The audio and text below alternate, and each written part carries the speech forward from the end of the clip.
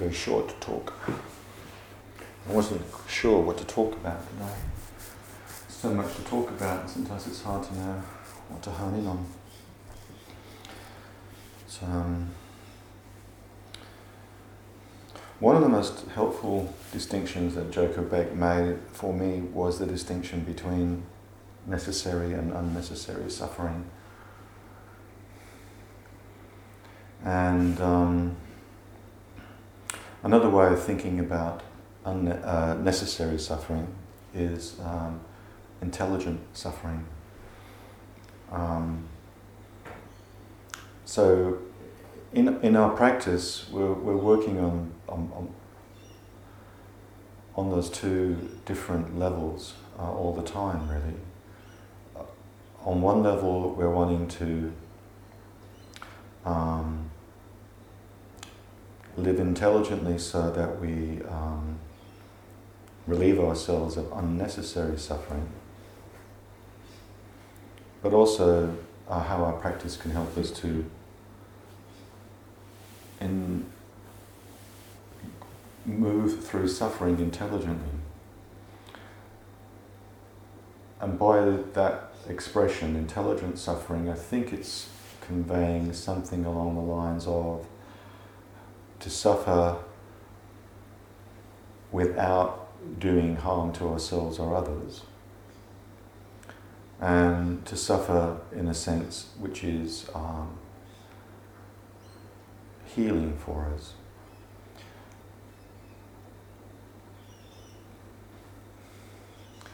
One of the best, so like in, just before we started sitting today, we were talking about the movie Carol, and I mentioned that I had an emotional reaction at the end of that movie. Some movies move you, and it's often because there's something about that movie that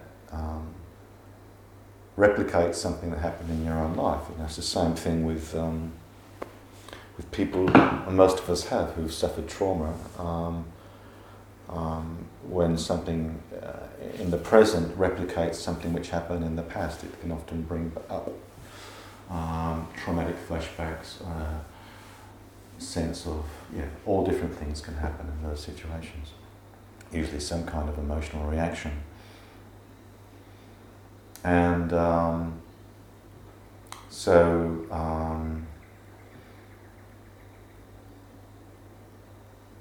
Carol is a love story between two women, but it was also one of the barriers between the two women. What is getting in the way of them being together is a custody dispute. And in other words, the husband of Carol wants her back, doesn't want her to leave, and as we all know, often in those situations, involves the child and uses the child as a weapon to hurt Carol, or to express his, to try and control her, and through his inability to deal with the loss.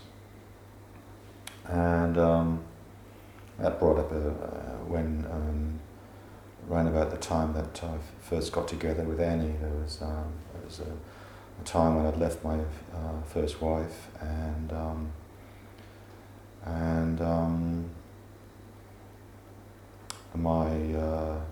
my son, who at the time was about 4.5, was I won't go into the details of it, but was used in a similar way, which ended up with me and Annie separating, and because of the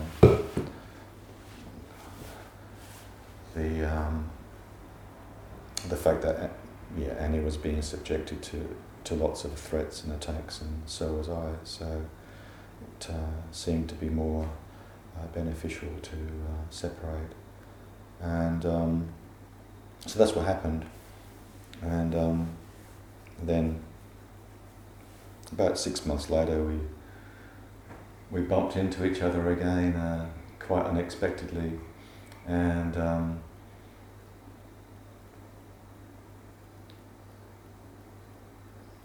when we got back together again. So there was this scene at the end of Carol where we'd arranged to meet. I walked around a corner. I thought Annie was overseas, and in fact she hadn't gone overseas. She was still in Wollongong, and so I went around to see if she was to this little cafe where we used to meet. She happened to be there, and she was sitting with a friend, and so we arranged to meet later on, and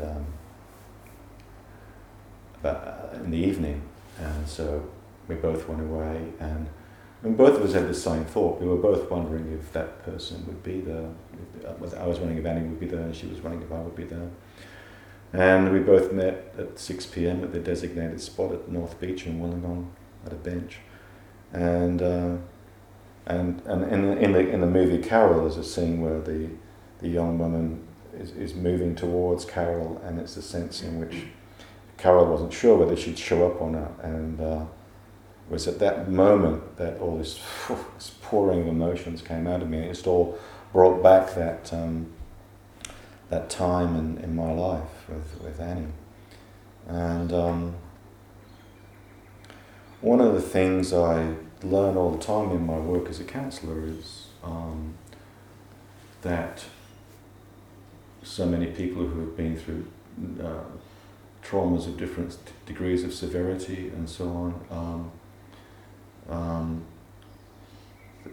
inevitably we often deal with overwhelming pain by segregating it, by compartmentalizing it, by dissociating from it.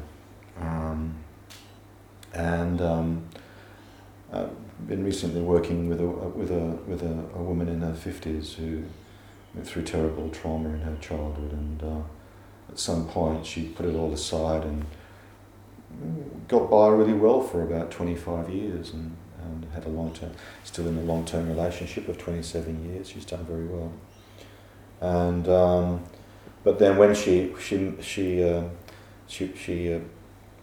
met a family member who she had never met before, and then this family member ended up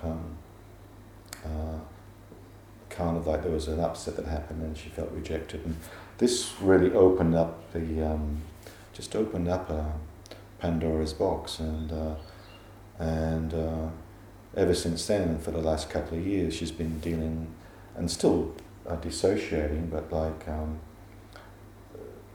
one of the prices we pay when we dissociate initially is that there's a certain flattening of aliveness and a certain flattening of affect. It's the price we pay for cutting off an emotion, even if it's a fearful, horrible emotion. We cut off part of ourselves, and I guess there's a certain amount of energy or whatever that has to go into maintaining that cut-offness. And so when we talk about practicing suffering intelligently, that's the kind of idea, is that in order to become whole and to heal, and all of us to different degrees of severity have had some injuries to the self in the past, and we've had losses, and in order to heal we have to suffer, and this is what most of us don't want to do. We hope we can just all go away, and unfortunately it doesn't go away, and sometimes there's a natural process whereby the body-mind seeks to heal itself, and you could even sometimes when people get bad dreams and so forth, it's almost like the body is trying to heal itself. There's like when the piece of metal gets buried in the skin or something and it starts to come out again. It's a sense in which there's a natural kind of healing process that occurs. And so this is the necessary suffering that we have to do, in whatever unique form it might take in our own personal lives. Another good example is, Sigmund Freud once wrote a paper called Mourning and Melancholia. And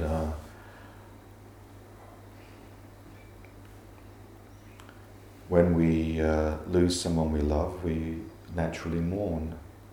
And but it's not a pathological process. It's a natural healing process. But if we sort of put up some resistance to that process of mourning, or it gets complicated in some way, often it gets complicated around an attitude,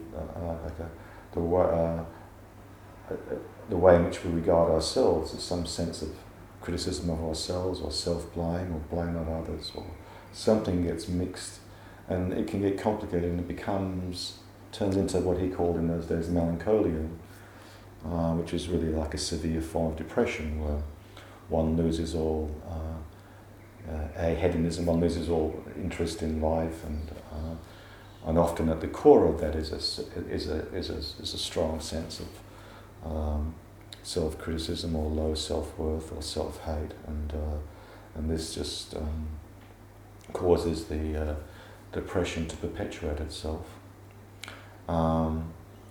And so sometimes, in a sense, that even depression can be seen as a way of fleeing pain, in the same way as dissociation is a way of fleeing or taking flight from pain. So the paradox in our practice is that on the one hand, often we need to open up to suffering, and to do that intelligently. And that's where our practice with the unnecessary suffering comes in. So, we do have some insight caught in the self-centered dream. We take care to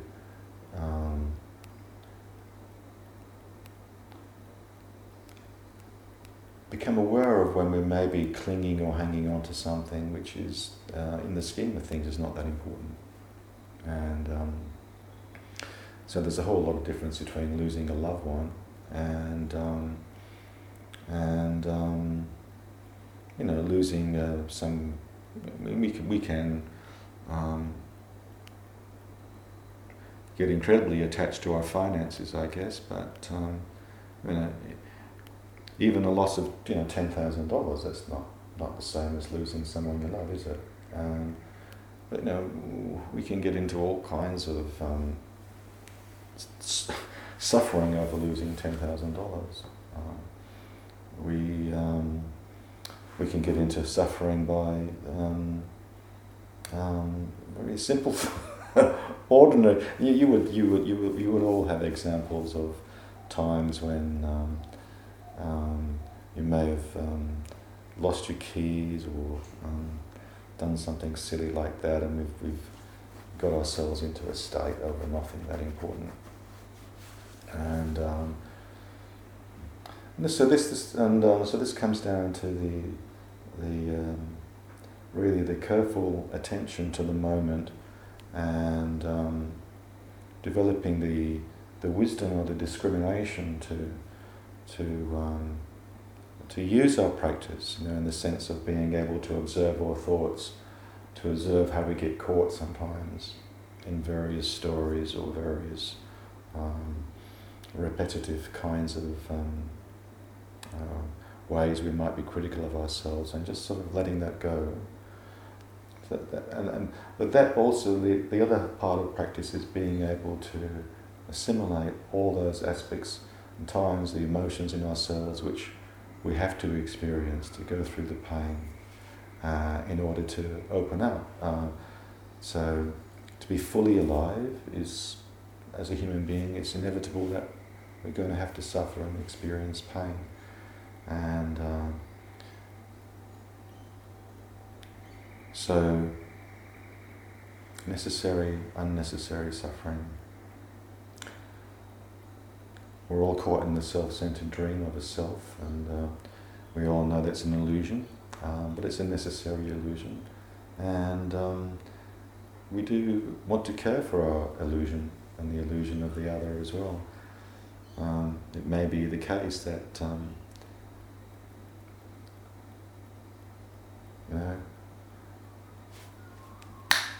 life's just a dream. It's just a bolt of lightning, a bubble, etc. But